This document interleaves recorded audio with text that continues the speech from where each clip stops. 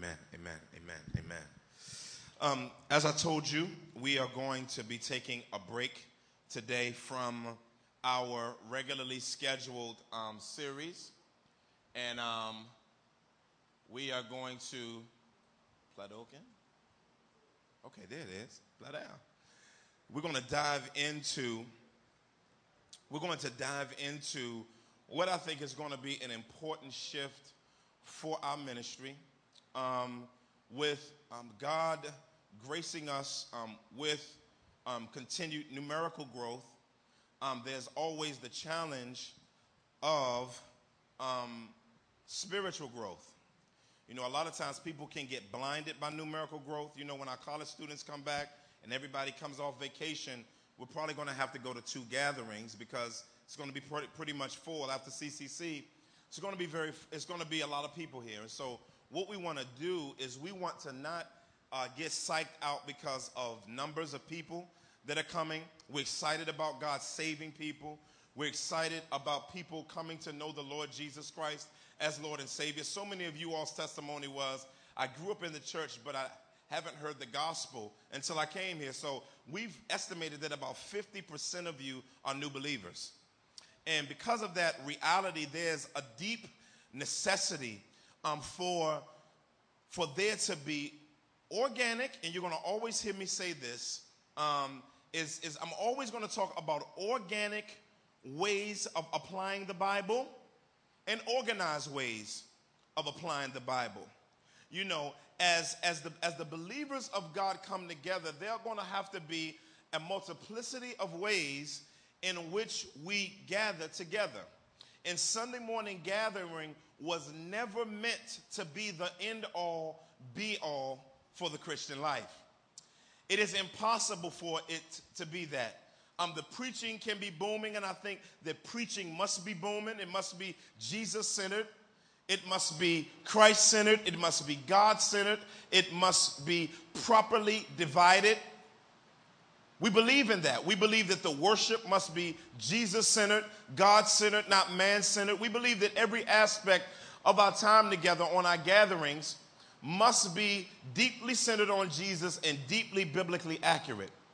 And as powerful as our times are when we come together on Sunday morning gatherings, that is but a multivitamin pill of everything that the believer is supposed to have. And see, a multivitamin pill is only built to be a supplement to your normal diet. And so when we look at the Sunday morning gathering is but a multivitamin pill of what believers should be experiencing daily.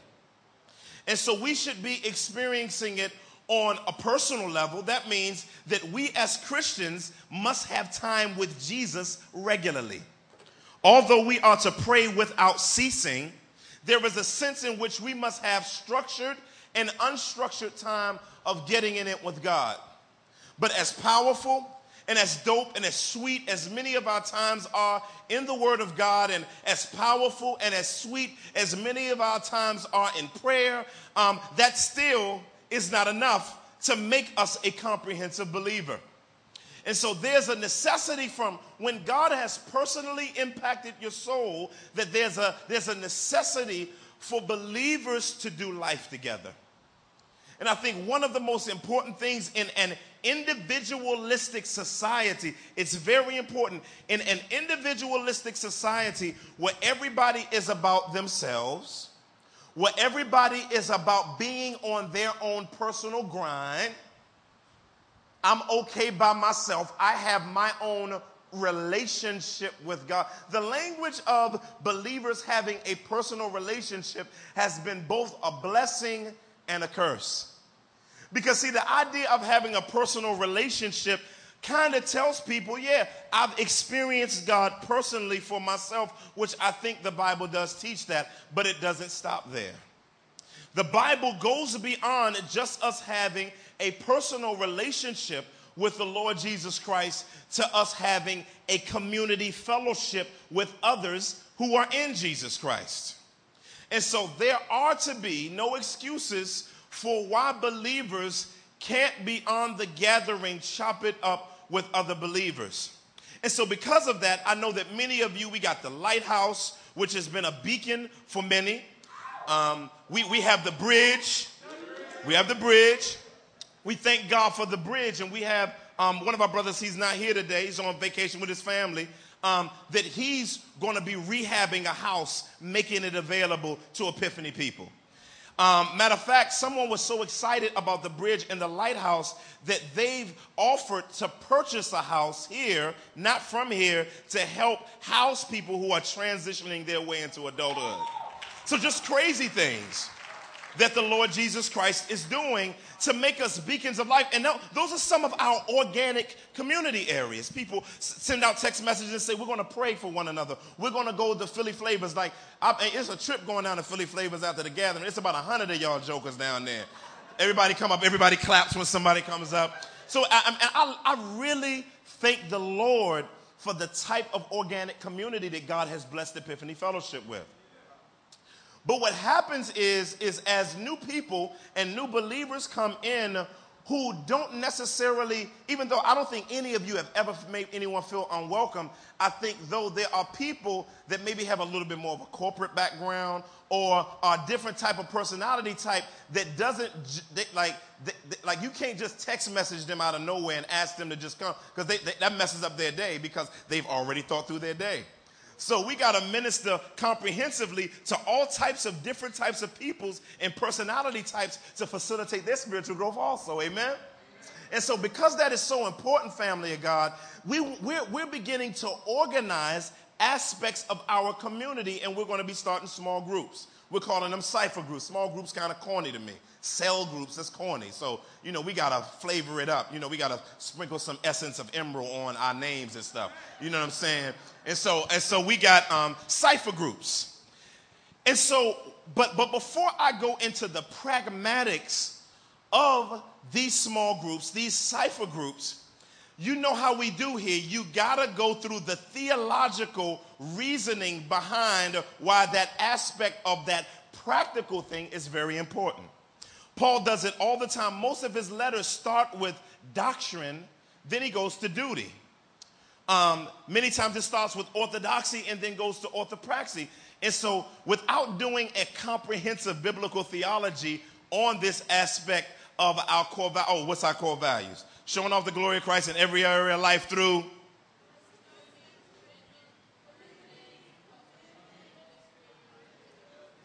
all right. So first one, Christocentrism. Say it. Christocentrism. Commitment. Community. Communion. Conversions. What's the last one? Culturally relevant ministry. Absolutely. And we get all those from the Bible. And I think the thread that holds all of those together, I hope I finish this week, but the thread that holds all of these together, I think is Christ-centered is the thing that Christ-centered, Christocentrism is the thing that actually holds all of these things together. But I think one of the things that orbits Christocentrism that holds the rest of them together is community. And so today we're going to talk about this idea of community. What is community? Community is mutual or close association based on having someone, something, or some place in common with a particular group of people. So we see through this definition of community as we move our way into the scriptures that community, y'all, is something that you can have without being a Christian. In other words, when we talk about communities, we're not talking about neighborhood community.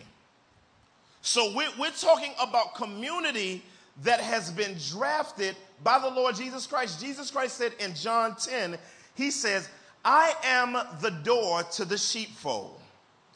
The sheep, Jesus being the door to a place where the believers of God get it in with him as the entrance to this place and the center of this place called the sheepfold or the community of God's people.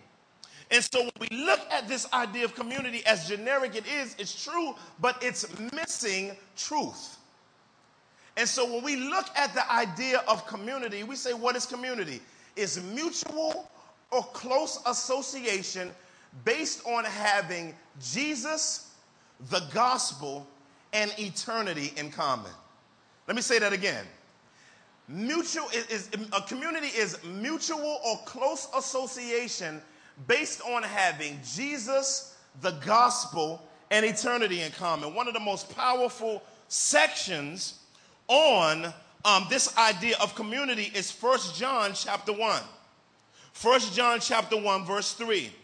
And John says in 1 John, as he's trying to authenticate whether or not someone in the midst of the gathering of the saints is a true believer, he makes this statement. He says, that which we have seen and heard, and we proclaim also to you. So that, purpose clause, whenever you see a so that or that, it's basically giving you the purpose behind which the previous statement was being made. So he says, so that you too may have fellowship with us. Who is the us here? The us here are the apostles in context. In other words, Jesus Christ has got with 12 dudes, laced them with eternal nutrients in order to be an extension of him after he dipped in his ascension. And so what he has set up for the people of God is the information, the truth of the gospel of Jesus Christ about him and him alone. That's why he says that which we have seen and heard, we proclaim to you. He's talking about the gospel. He said the purpose we gave the gospel to you was this, is that you may have fellowship with us. In other words, we're already in the sheepfold because Jesus Christ told us we're in the sheepfold, and we're extensions of his authority and power until we die. Then it says, and indeed our fellowship is with the Father and with his Son, Jesus Christ. So they didn't just say, we're inviting you into our clique so you can be a part of our frat or our sorority or our crew. Nah, this is not some type of pledge process where he's trying to get you up in the crew so you can be drafted on their team. Nah, he's saying, no, I'm inviting you into not only communion with us, but communion with us is not enough. See, this is what makes biblical community different than all types of community, because people anywhere can just get together. Anybody can have a potluck. Anybody can just chop it up on the block. The cats around the corner on Susquehanna, the old heads got a little tent out there. They got a tin little joint. They throw paper and all types of things in there. And they have fires and they smoke and they drink and they talk smack to each other. In their eyes and mindset, they're having community. You know what I'm saying? They're sitting on the block, chilling, hanging, doing their thing. But that's community, but not biblical community. So what makes biblical community is what my man Jay says next. He says, indeed, our fellowship is with the Father and with his Son, Jesus. He says, so you're not just coming to build a relationship with us, but our relationship is only valuable in relationship to its connection with God the Father, who the gospel has given us access to all over again, and the Son who remains in the center to make sure that that access to God remains consistent. Fam, that is biblical community. So when you look at the idea of biblical community, we see that it's not just our faulty gatherings, but the reality of the fact that Jesus Christ, through his death, burial, and resurrection, has crushed the beef between God and man by faith alone, through grace alone, through Christ alone, and has bridged the gap through the cross and has given us the ability to enjoy God once again, the God who hated us because of our sin, the God who was going to throw us into hell because of our sin, through Christ has now invited us graciously into eternal communion with him through Jesus Christ. And because of that reality, you walk in the room and it's like you walking into the room and you're like, man, come to the Lord Jesus Christ. You walk in the room and then you said, man, who are all of these people? And it's a group of people that have also been drafted on God's team and brought into the sheepfold to be able to enjoy God and enjoy his people. So when we look at community, this is not just something we throw around as a Bible or something to be faddish. Community is not a fad, it's a necessity. Community is not a fad, it's a necessity. So let's look at the origin of community. See, I don't want to just give you, we got to look at the origin, where all this come from, right? Glad you asked. The nature of God's intention. Y'all with me? The nature of God's intention. Check it. God himself exists in community. God himself needs himself in community. Dang, y'all missed that. The thing that makes him self-sufficient is the fact that he exists in Father, Son, Spirit, one essence all together that makes them God. And they exist kicking it eternally with one another together, enjoying one another. So what's dope, y'all didn't know God was like that. He was like enjoying the Son before the earth ever existed. The Spirit was enjoying the Son. The Spirit was enjoying the Father. The Father was enjoying the Spirit. They were hanging together before man ever was thought of. And that's why he said, let us make man in our likeness and our image. Powerful. God is not talking to the angels. He's not talking to some groupies. God is talking to himself. And he said, you know what? Let us make man. Look at us. I was telling some people last night, he's like, look at us. Who would want to hang with all this? You know what I'm saying? Look at me. And he can be, see, God ain't ugly, even though he doesn't have a body, he ain't ugly. So he's the only one that can talk about how beautiful he is, be right and not sin. Y'all missed that. And so what's powerful about God, fam, is that he calls us into that same community. Yeah. And I love it because God has, like God is calling us to, the Bible, I like in Ephesians chapter 5, verse 1, it says, be imitators of God. Well, we know through the fall that the image of God was defaced, but not erased.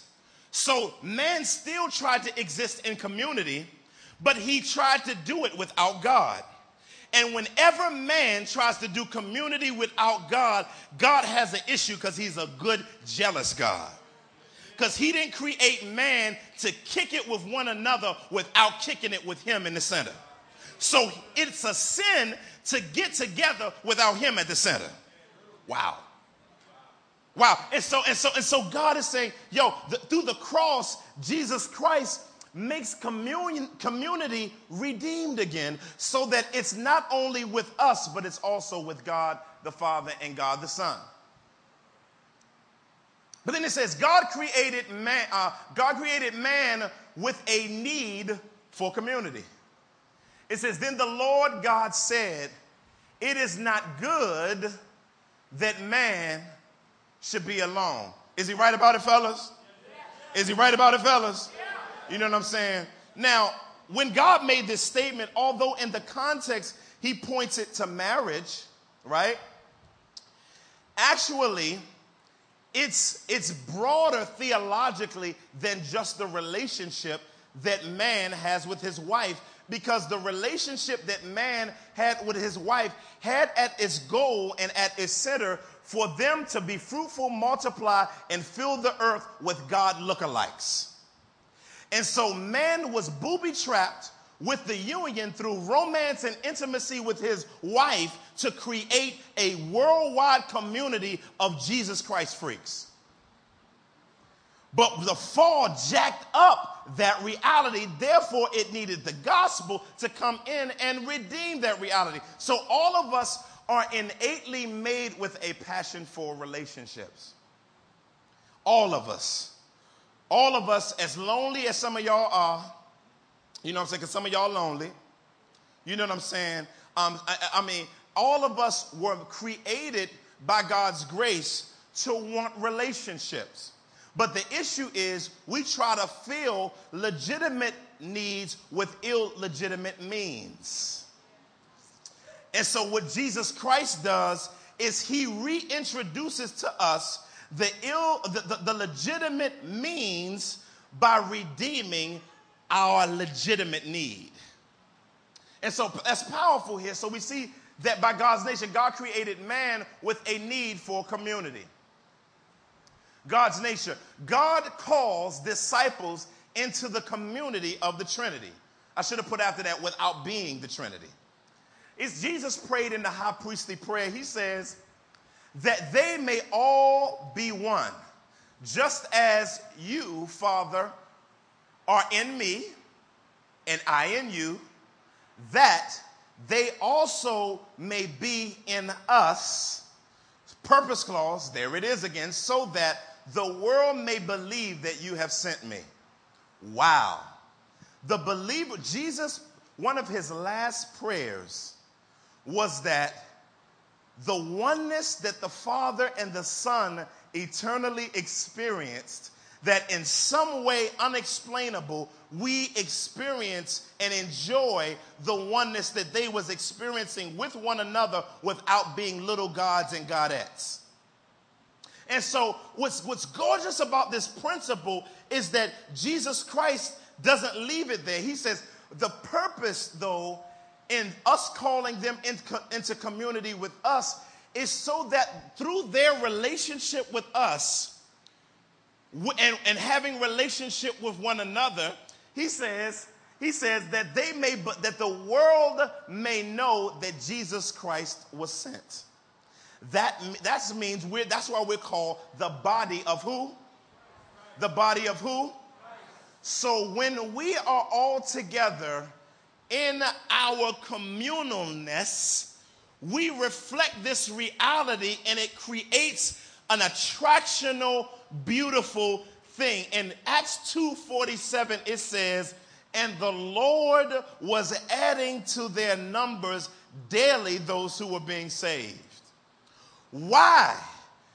Of course, God chose those people, sovereignly elected all of those people to salvation. But what's beautiful is that God chose to use community and the relationships of a proclaiming community. When we get on our series on incarnational discipleship, I'm going to talk about this in more detail. But basically, when the body of believers get together reflecting the glory of Christ, consistently repenting of sin, loving on one another, caring for one another, almost every letter in the New Testament commands believers to stop being all against each other, stop backbiting. Do not, and then it says, in order that the word of God may not be dishonored. So our relationships many times will be a strong way of people seeing Jesus. If we're cussing each other out, if we're sleeping with one another illegitimately, amen. If we're not acting as a redeemed community should by progressively growing in relationship with the Lord Jesus Christ with one another, then it mars the world's ability to see the glorious gospel of Jesus Christ. And so the passion is that nothing in our lives will be in the way. And as like somebody would say, well, God is gracious. He'll do it anyway because we messed up. Absolutely. But that doesn't give us a license to cut a fool now. Like, since he all gracious, you know. Paul says, he said, should we sin that grace should abound? He says, may it never be. And so when we talk about this reality, we want to be a beastie community. We kind of already said that the Christian community is different than neighborhood community. Now look at the passage that I talked about in a few weeks ago in Pastoral Reflection. Now, this hit me because I wanted to talk about it a little more. And I know we're not used to topical sometimes around here, but it's a topical exposition. So I'm not reading into the text, but I'm still taking the stuff up out of the text. Okay? So what he says is, Paul says in 2 Corinthians chapter, I didn't even put it up here, 6, verses 14 through 15, it says, do not be unequally yoked. The word here means mismatched. Mismatch. You know what I'm saying? Like one time, like when I used to wear a suit when I went to church, if the lighting wasn't right in the room, when I went to put on my blue socks, I go outside into the sunlight and I look and realize I got on a black sock and a blue sock. Mismatch. Somebody said, man, you got on mismatched socks. You know, all of us were trying to be Michael Jackson back in the day, so we had our little high water joints on and people could see, so we try to pull them back down. But this word means unequally yoked, means mismatched. Now, it's interesting that he uses the term yoked. This is interesting because Jesus says, he says, come to me, all you who are heavy laden, and I will give you rest. Take my yoke upon you and learn of me. Now, what Jesus does is he yokes us behind him just like a cattle would be yoked. Some of y'all don't know no agriculture because some of us all from the concrete jungle. But in agricultural language, yoke was when they put the strap over the ox and pressed in order to basically plow ground.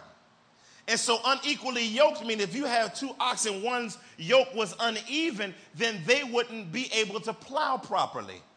And so right here he says, don't be unequally yoked with unbelievers. Now he's not saying that we don't develop relationships to be missional for the purpose of the gospel. That's not what he's saying. But he's talking about, when he talks about being unequally yoked with unbelievers, because most people look at this and when somebody's dating an unsaved man, they said the Bible said don't be unequally yoked with unbelievers. That's true. But this text is not really talking about dating. I don't even think it was thinking about dating. But the text is really talking about believers who try to force community relationships with people that they shouldn't be doing life with. In other words, you're getting spiritual advice. I ain't talking about how to build a house, something like that. You can get that information from unbelievers. But we're talking about marital advice, relationship advice. What should I do?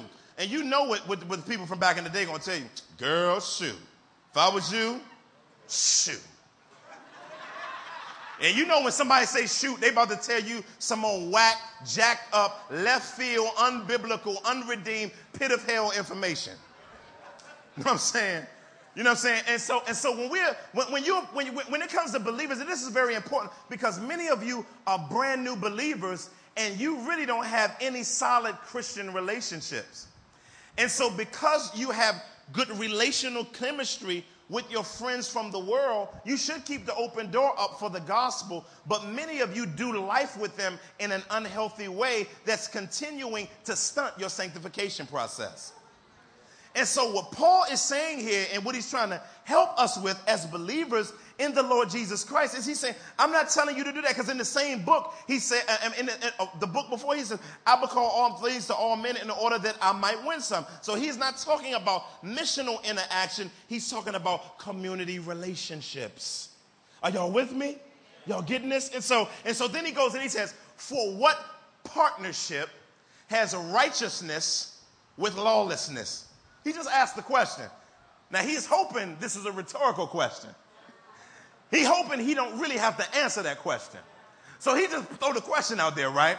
Then he says, oh, what fellowship, what community, both of these is the Greek word koinonia. Say koinonia. For community, partnership and fellowship in the English language are just translated different ways, but it's basically the same Greek word. It says, oh, what fellowship has light with darkness? What accord has Christ with Belial, which is just a Jewish way of saying Satan? Or what portion does a believer share with an unbeliever? And so Paul here warns us that what I'm trying to do is help us to get a biblical and theological foundation for what biblical community looks like. What community is not? Let me just say what it's not. Aimless chilling. What you doing? Nothing. What you doing? Chilling. Well, you ain't doing nothing. I ain't doing nothing. We might as well do nothing together. But community is not just aimless chilling. It's not aimless chilling. And we got to be very careful of what things we call community. Doing everything together all the time. That ain't community. Doing everything together. Now, I know some people, I made a statement a while back talking about, there are only few things that you don't, what did I say? There are only few things that's your business. And what I was using hyperbolic language to talk about the fact that we're so individualistic, we want to isolate ourselves and keep things to ourselves. But I do think that sometimes people do community wrong by thinking that everybody has to do everything together all the time, and if they don't do it together with everybody all the time, that they're not walking in biblical community. That leads me to my next one. Inviting yourself to things that were meant to be exclusive. Oh man, I hope it's wrong for me. I hope it's wrong for me.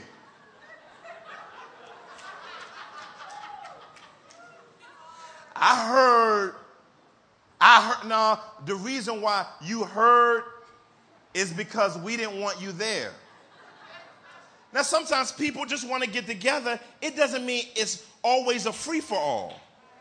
And we got to be careful of that because, let me see if I got that proverb up here. No, I ain't got that proverb up here yet. I'm going to put a proverb that actually talks about that, about being trifling like that. And so you want to make sure, and there are times where it's appropriate to say, man, I really need to be around the believers today, man. I'm struggling today, and I really need to be around. That's different. I'm not talking about that. I'm talking about, just always got to be everywhere with everybody all the time, but you can't go and clean your room. Amen. That's a whole nother congregational stewardship something. Towards a biblical theology of community. So what we're looking at is reflecting the love of Jesus towards others. Not only that, purpose of community is representing Jesus by identifying with him in a community of disciples, and then reproducing Jesus Christ lookalikes by being a gospel proclaiming community of disciples. So when we look at the idea of community, we're looking at reflecting. That's why this is what we get in our mission statement: showing off the glory of Christ in every area of life. Reflecting. So we reflect, we're to represent, and we're to reproduce. Now, anything, people of God, that is healthy reproduces. Let me say that again. Anything that is healthy spiritually must biblically reproduce. And we're going to continue to work through that principle of reproduction when we begin to talk about the idea of how community facilitates biblical discipleship. It is the breeding ground from it. Some people believe that the only way to make a disciple is one-on-one. You will not see that in the Bible. You won't see it. Very few times. People say Elijah and Elisha. Nah, if you read his life, he had a bunch of prophets that he was walking with. Some people say, well, Titus, he just did, Paul did, no, he had Titus, Timothy, John Mark, Silas. He had a crew of people. So no, he didn't just do one-on-one discipleship. Discipleship is most effective when it's done in community. Jesus didn't do one-on-one discipleship. He did discipleship with a crew of people by creating community. And so as a proclaiming community, it says that Jesus came proclaiming the gospel of the kingdom. In other words, he said, repent, for the kingdom of heaven is at hand. And so what we do as a proclaiming community, a preaching community, is we proclaim the invading reign of Jesus Christ already, but not yet. In other words, the kingdom has already come in some ways, but not yet. It hasn't been fully revealed, is because God's tabernacle is not among men. But the believers in the Lord Jesus Christ are supposed to show commercials of that reality through their relationship with one another, with Jesus Christ at the center. And so that's why we're called the pilgrim people of God. We're pilgrims. We're passing through this land. And so that means that we must not fall in love with the land. We must continue to fall in love with the Lord, knowing that our time is short. And so we're pilgrims passing through. That's why Peter says in 2 Peter, hope I quoted right, chapter 2, verse 11, it says, abstain, and he says, I adjure you as, I like it. There it is, Holy Spirit, thank you. I adjure you as sojourners and aliens to abstain from fleshly lusts, which wages war against your soul. He's not talking about sexual lust alone. He's talking about passions for things that God does not have a passion for. In other words, you're keeping score like the world, not keeping score like God. And so what happens is the community people of God together acts as pilgrims, don't get too attached to their stuff. That means you don't get too attached to your gear. You don't get too attached to your weave, you know what I'm saying? I know you got split ends. One day he going to give you eternal hair, you know what I'm saying? So you just passing through, girlfriend. I know you tired of doing your hair every morning, you know what I'm saying? Brothers, you don't have to get a shape up no more, you know what I'm saying? Eternal shape up. You wake up, hey, hair nice. If you want dreads in the kingdom, I believe it's going to be cats walking around with dreads in the kingdom. Nice shape up, plickety-plick, and you won't have to retwist your joints. They'll be eternally twisted. And so when we look at the pilgrim, you know what I'm saying, people of God, we want to we want to love people, we want to enjoy God's creation, but we don't want to get stuck in it because we know that there's more to this reality than what's here right now, and that we're just pilgrims passing through. Amen? Amen. But see, this is what most people do. Most people, right, we do this. No, we do. We have our devotional life over here. We have our family life over here. We have our church life over here, and we have our work life over here. Your life was never meant to be that way. Your life was never meant to be chopped up into segments. In other words, and this is all going somewhere in relation to community, because many people, we chop up our lives, and what we do is we say, I'm going to do my devotions. But the Bible doesn't necessarily teach that devotions is one point in time during the day. Devotion is your entire day. And so when you look at everything as a devotion versus a moment in time, you look at your life more comprehensively. And so what happens is when you're doing life with others, it helps unsegment your life and make these things a lot more clear.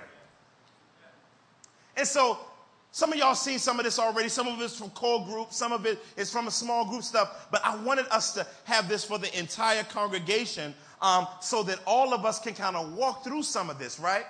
So this is the world right here, right? This represents the world.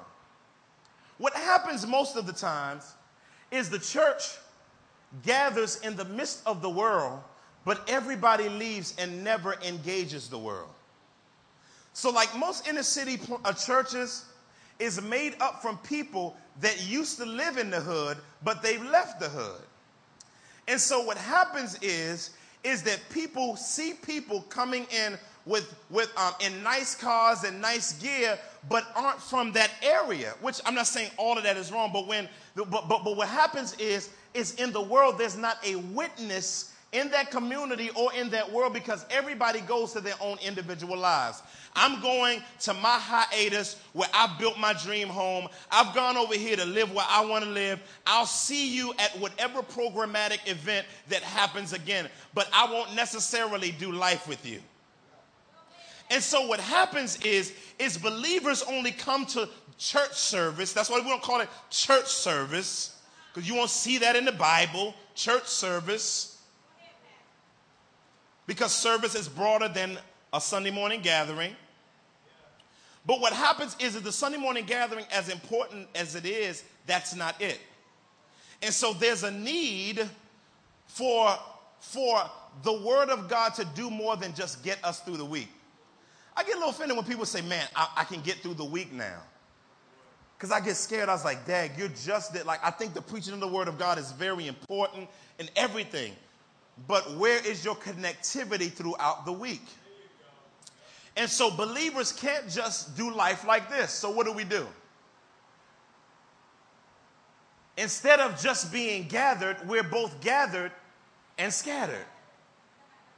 And so we go into all of these places, and the believers not only gather on Sundays, but they gather throughout the week with one another doing life. Now, I'm not saying, again, that you hang around each other all the time, showing up at people's house unannounced. I'm saying, call somebody. But look, but that still is not an excuse for believers to gather and scatter as they gather as scattered, right? Because I don't know what happened. My lights wasn't up there, but I had little circles in here that show, you can kind of see them, that shows empty pockets of places that need to be engaged by believers outside of the Sunday morning gathering. And so our small groups are meant to be these. Our small groups are going to be aspects of that. So this is going to be exciting, y'all. So we're going to gather to celebrate on Sunday morning gatherings. And I know that many of us do life together outside of the Sunday morning gatherings, but to facilitate everybody in an organized and Christ-centered way, these small groups are going to be microcosms of this big macro right here. That's for my business majors. And so what we have here is these being smaller versions of this larger gathering so that we scatter, and the people that won't necessarily come to church, you always invite them to church. Come to church on Sunday. Come to church on Sunday. Come to church on Sunday. Well, I don't know what to wear. Well, we casual. All right. You sure? I ain't never seen no casual church. Come to church on Sunday. Come to church. And we need to be able to have missional ways of engaging people right there in our neighborhoods where they can walk right to. Can you imagine the person you're trying to minister to for years walks into the house and sees the believers of God chopping it up with Jesus at the center, loving one another, fellowshipping, weeping together, repenting together, and them hearing the gospel regularly, both for justification and both for sanctification, and them being convicted and cut to the quick and finally brought to the Lord Jesus Christ. That's the vision. That's the vision. And so in doing that, we want to do this. I'm not going to go through all of that. I must have the wrong one up. I should have put up number 2. I'm going to put up number, let me see, where is it? I'm going to put it down. I'm sorry, y'all. I should have did this. Oh, these are community corp. No, we're going to go over that later. Sorry. Okay. Okay, a caution. Caution. Groups must not let groups become human-centered. You know, one of the things about small groups, can you take that down and put up number 2 off of my USB? Is my USB still in there? Pull my USB out of there, baby, because I got to get this information to everybody today. You know, one of the things that happens with small groups is small groups can become human-centered because many times it's Epiphany Cipher groups too. And so what happens is people, we don't believe in submitting to the authority of needy people. What do I mean by that? Because needy people will fool you. See, needy people will make you feel bad about not meeting all of their needs. And so they'll come to the small group and drain the daylights out of everybody, every small group. Everything is always a 911 all the time, the little small one. And so everybody all the time is always being drained all the time by this person. And so what happens is the small group stops being Jesus-centered and being somebody else-centered. And when that happens, it takes away from the power and the ability for Christ to be glorified and Christ to be seen. And so sometimes during the small group, what you're going to have to do and what you're going to have to say is you're going to have to tell them, let's wait till afterwards. We're going to talk to you afterwards. We want to chop it up with you. But we want to make sure that it's about Jesus and we're looking out for the needs of others. Now, there are going to be special times where believers need to have special attention. That's going to be very important. But these small groups are not meant to meet everybody's need, because none of us can meet all of our needs. I mean, some of us get married thinking our spouse is going to meet every last one of all of our needs, right? Thank y'all. Every last one of our needs, and they will let you down regularly. They will let you down regularly. And the same thing is with relationships with other believers. And so as we talk about these small groups, I want to talk about the structure. Is that number 2? Is that number 2? That's number 2? Okay. And so what I want to do is I want to talk about some of the values of our small group. Our small group is going to be building. One of our values is building, preserving relationships which are marked by endurance. I like the way Colossians 3 says, bearing with one another, forgiving one another. That means you need to begin to learn how to keep short accounts with people in these relationships, because some people are going to make you mad. And you're going to have to, instead of gossiping about them to other people in the small group, you need to go to them and talk about the beef that you had with them before you come to church Sunday without dealing with that, and God put you good night and bring you to glory because you didn't deal with that issue. Read 1 Corinthians 11. He will do it. Realness. Realness. Like, this weekend I was at a conference, and there was this guy there at the conference. He just came into every thing, and he wanted to give everybody advice. Like, he just rolled up and just began advising people he didn't know. And he always saying, he kept saying, I know y'all wasn't talking to me, but. And he always had an exhortation for someone else, but never was willing. And I had to put him aside to talk to him about it and kind of rebuke him for it. But what we're going to need in these communities is realness. Now, I know that that's going to take trust for us to trust one another and begin being real. And we're asking God to give us a sense of community brokenness and realness so that we can love each other through the gospel of Jesus Christ and apply to one another. It's not only that, missionality, sharing the gospel through both life and lips. You can't just say, I'm being Jesus to people. You got to say Jesus to people. How will they hear without a what? Preacher. So the gospel has to be proclaimed. Synchronization. The willingness to reform one's life priorities around availability to others. Sorry about that. Availability to others. Replication. Replication. The willingness to be committed to making disciples on some level. And so every believer in here we've been talking about is going to have to make a disciple on some level, as God is done. You can't still be a spiritual infant talking about you're going to make a disciple. You need discipleship.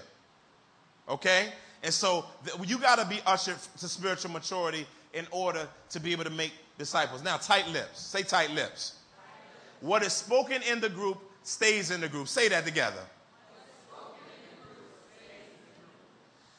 Pray for Brother Dave York.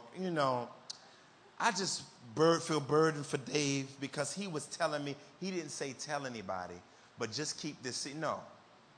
We want to make sure that we're not putting people out there if they've said something to us in confidence. And Proverbs 21:23 talks about that. Now, some disclaimers. Real quick, then we're going to end. I know it's been a while. A place where people can expect to be served alone. Don't just expect to go just to be served, but you're there to serve also. It's mutual. Don't expect this to be a place where all your needs are met. Small groups are not the solve-all, be-all. They are a way of doing community. They're not the way of doing community. To sow your raw oats of ministry. Now, I'm going to just tell you right now. In the name of the living God. if the elders here, you are teaching anything that is outside of our doctrinal statement, you will be rebuked sharply. Don't be cornering anybody. I'm saying this public, and this is for people listening to the podcast. If we hear you're trying to give somebody the Holy Spirit, you will be heavily rebuked. Ephesians chapter 1, verse 13 and 14 says, we had the Spirit when we believed. So I'm just telling you now, don't be in here trying to preach a different doctrine outside of the gospel that we preach. You will be rebuked. And as a guardian and steward of the gospel, it is our right under Jesus' authority to make sure that you are shut down. And if you continue, you will be placed under discipline to further notice for the purpose of restoration. But I'm letting you know early in the love of Jesus Christ that this is not the place for you to learn and learn in the sense of sowing your wild oats for teaching and preaching. So I'm just telling you ahead of time. Most preachers are afraid of doing small groups because they're afraid it'll create church splits. But we believe in the priesthood of the believers, and we must entrust God's people to God. Know when to leave people's house, though. Let me just say that while we're closing. Get out of people's house. Don't be watching Sports Center to 12. Look, get out. And don't let them say, I got to get some rest. Get out. Listen, I'm telling you, some people don't know how to leave. I'm just trying to help the people that are hosting. Get out. When people start leaving, go. Amen? This is what Proverbs say. Let your foot be seldom in your neighbor's house, lest he have his fill and hate you. You understand? The Bible talk about everything. The Bible talk. Listen, people think the Bible ain't relevant. It talk about everything. It even talk about getting out of people's house. Not coming over there all the time. Ooh, I smell some barbecue. What we got for dinner? What we got for dinner? Get out. Weren't invited. So let's look at this biblically, you know what I'm saying? Claimers. What can we claim for small groups to be? A place where you can serve others. Amen? 1 Peter 4 says, employ your gifts in serving one another. A place where you can connect to make disciples. A place where you can give yourself away. A place where no one is perfect. Listen, we said it. If you're perfect, you're not invited. If you're perfect, you're not invited. I told you the chariot is waiting out front to take you to glory. But those of us who are not perfect, we're going to do life together. Amen? Also, a place where people fight for Christ to be in the center. What we fight for, because it's easy for everything else to be at the center versus Christ being at the center. A place where people take personal responsibility for their own spiritual formation. What do we mean by that? Remember, listen to our Galatians series on the soul of the gospel, and we'll explain that. But there's a sense in where the community helps, but we're also supposed to bear our own burdens. A place where people own what it means to be in community with others. Own it. Structure. What is our structure as we close? Y'all still with me? Yes. All right. Our structure. Let me do the structure real quick. Our structure, and we're going to be posting this. Guiding the leader is the first person is the leader. The leader is going to guide the group by facilitating the group and monitoring its health. That's based on those our core values and based on our community values. Regularly engage the elders concerning need areas of emphasis. And so some of our application for messages are going to be helpful because small group leaders are going to let us know some of the felt needs that are in the congregation. Okay? But they have to, but the structure is they have to attend all mandatory leadership trainings and communicate and report group information to church administrator. That's Mom Do. And we're going to have reports for our small groups, and she's developing that for us. Now, the host. The purpose of the host is to create a healthy environment where people are able to practically enjoy God, his people, and his creation on his terms. So the host is a very important part of this. The person that's hosting in their homes, this is very, very important. Because the host, there's some people that have the gift of hospitality, but we're all supposed to practically be hospitable. Hebrews chapter 13. Okay? And so what we want to do is we want to make these places of peace, places of outposts of shalom, where people can sense the freedom of God in Christ and enjoy God through proper hospitality, proper love, based on a nice environment. Some people, y'all do it up as hosts. You know, when you come in, the house is all clean. Y'all got candles lit, you know, so it smell good. You got a candle lit in the bathroom, you know, when people go in, you know, to the bath, everything. Y'all got a nice aroma smelling, snacks all out, music playing in the boom box or through your DVD player, or you got your iPod in the wall, however you got it. I mean, people that got the gift of hospitality know how to do that thing up. So then if somebody had a hard day and they walk into that environment, that's like a nice place to be. So the gift of hospitality, a person that's a gift of hospitality is gracious in that way. But everybody's going to play this role, a gatherer. This will be the role of all covenant community participants. So small groups are mandatory for all covenant community people. So if you sign the covenant, you've covenanted with us to be in a small group. All right? To invite others to cipher groups, to follow up with unconnected attendees. Okay? Now these are going to be our areas right here. Now, these are the places where we're going to have small groups all over the city. We're going to have a small group in Lower Northeast. We're going to have a small group in West Philly and Delaware County. We're going to have one in South Jersey. We're going to have one over here in, I meant to take that off, collegiate classes, because they are going to be in the rest of the groups. So they say we don't want to be with college students. We want to be with everybody else. So we can scratch that. And then the Logan, East-West Albany, Ogons, Nicetown, Germantown, Mount Airy area of the city, right? And so these are 5 community groups. Now, many of these are already loaded. Many of these small groups are already loaded, and they're going to be ready to multiply. There are already 50 people that are going to be in the North Philly small group. So it's crazy. So we're going to multiply very fast, okay? Format, entering the crib. Refreshments. So pay your little, the little fee to get your little refreshments. Don't let the host spend all up their money, because you're hungry all the time and just want to come get dinner at their house. Put some money in. Prayer. Icebreaker, like we got to have the Knicks and, Nick and the icebreaker stuff. So you can create some icebreakers for us, names on the back and guessings and all that kind of stuff.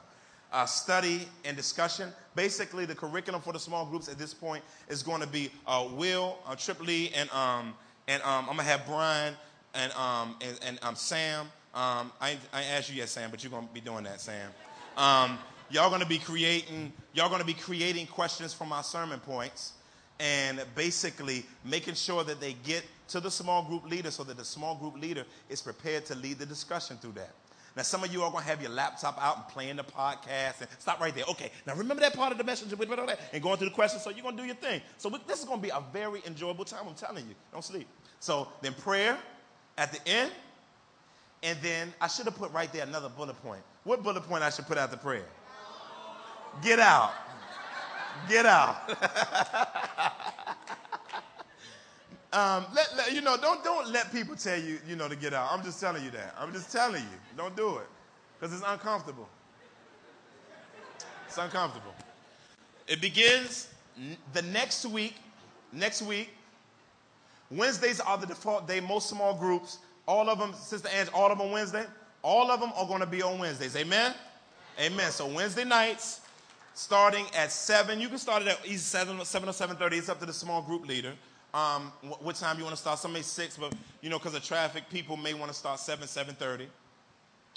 Runs 3 weeks on, 1 week off. That 1 week off is for man-to-man in 3130. So the week that we're not doing small groups, we're going to be at man-to-man, all of us, and at 3130. Okay? All of us. Men, women, Platt Oaken. So that's what we're going to do. But we are going to have seasons where we shut down all weekly activities until you stay home with your families. So that people aren't up here or at somebody's house all the time, that you actually spend time with your family, with a week where there's no quote unquote church activities. All right, I'm closing right here. This is where we are. The choose, and this will all be posted. We're gonna get it to our team, and they'll have the contact information. We're having a certain way that we're gonna do contacting. We'll let you know that. This will all be available to you. But there's going to be a contact. We got a couple of ways that we're going to do it. We're going to let you know by next Sunday what's the contact for how to get their address, all of that type of stuff. But we didn't want to put people's address online. You know what I'm saying? People's information all up online for 100,000 people to see. And so we're funneling a way of doing that. And so these are our hosts. The Choose are going to be hosting at their nice new home in Frankfurt Northwood section. The Lighthouse is hosting. Amen. Sister May, where's Sister May at? She here today? She's in Texas. Oh, dang, Sister gone. Boo-hoo, boo-hoo, boo-hoo. Tell her we love her. So we love her. Sister May just moved to Camden, New Jersey. And so the people don't have to pay the toll no more, come across the bridge. You know, you just go ahead to Sister May crib. You know what I'm saying? The Gaines, they're hosting in the Logan section of the city. And brother and sister Mobley, put up your hands, Mobley family. Much love. And so they're hosting in their crib on west side of the city. And so these are our leaders of those groups. Those are the people that are going to facilitate and lead those groups. Amen? Are y'all ready to take this city for the name of the Lord Jesus Christ? Are y'all ready to see him call his elect ones to salvation? I'm looking forward to this.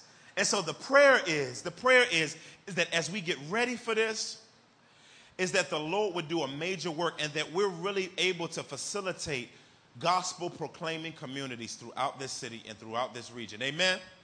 Amen. Father, we thank you for gospel proclaiming communities. And God, we pray in the name of the Lord Jesus Christ that we would be one.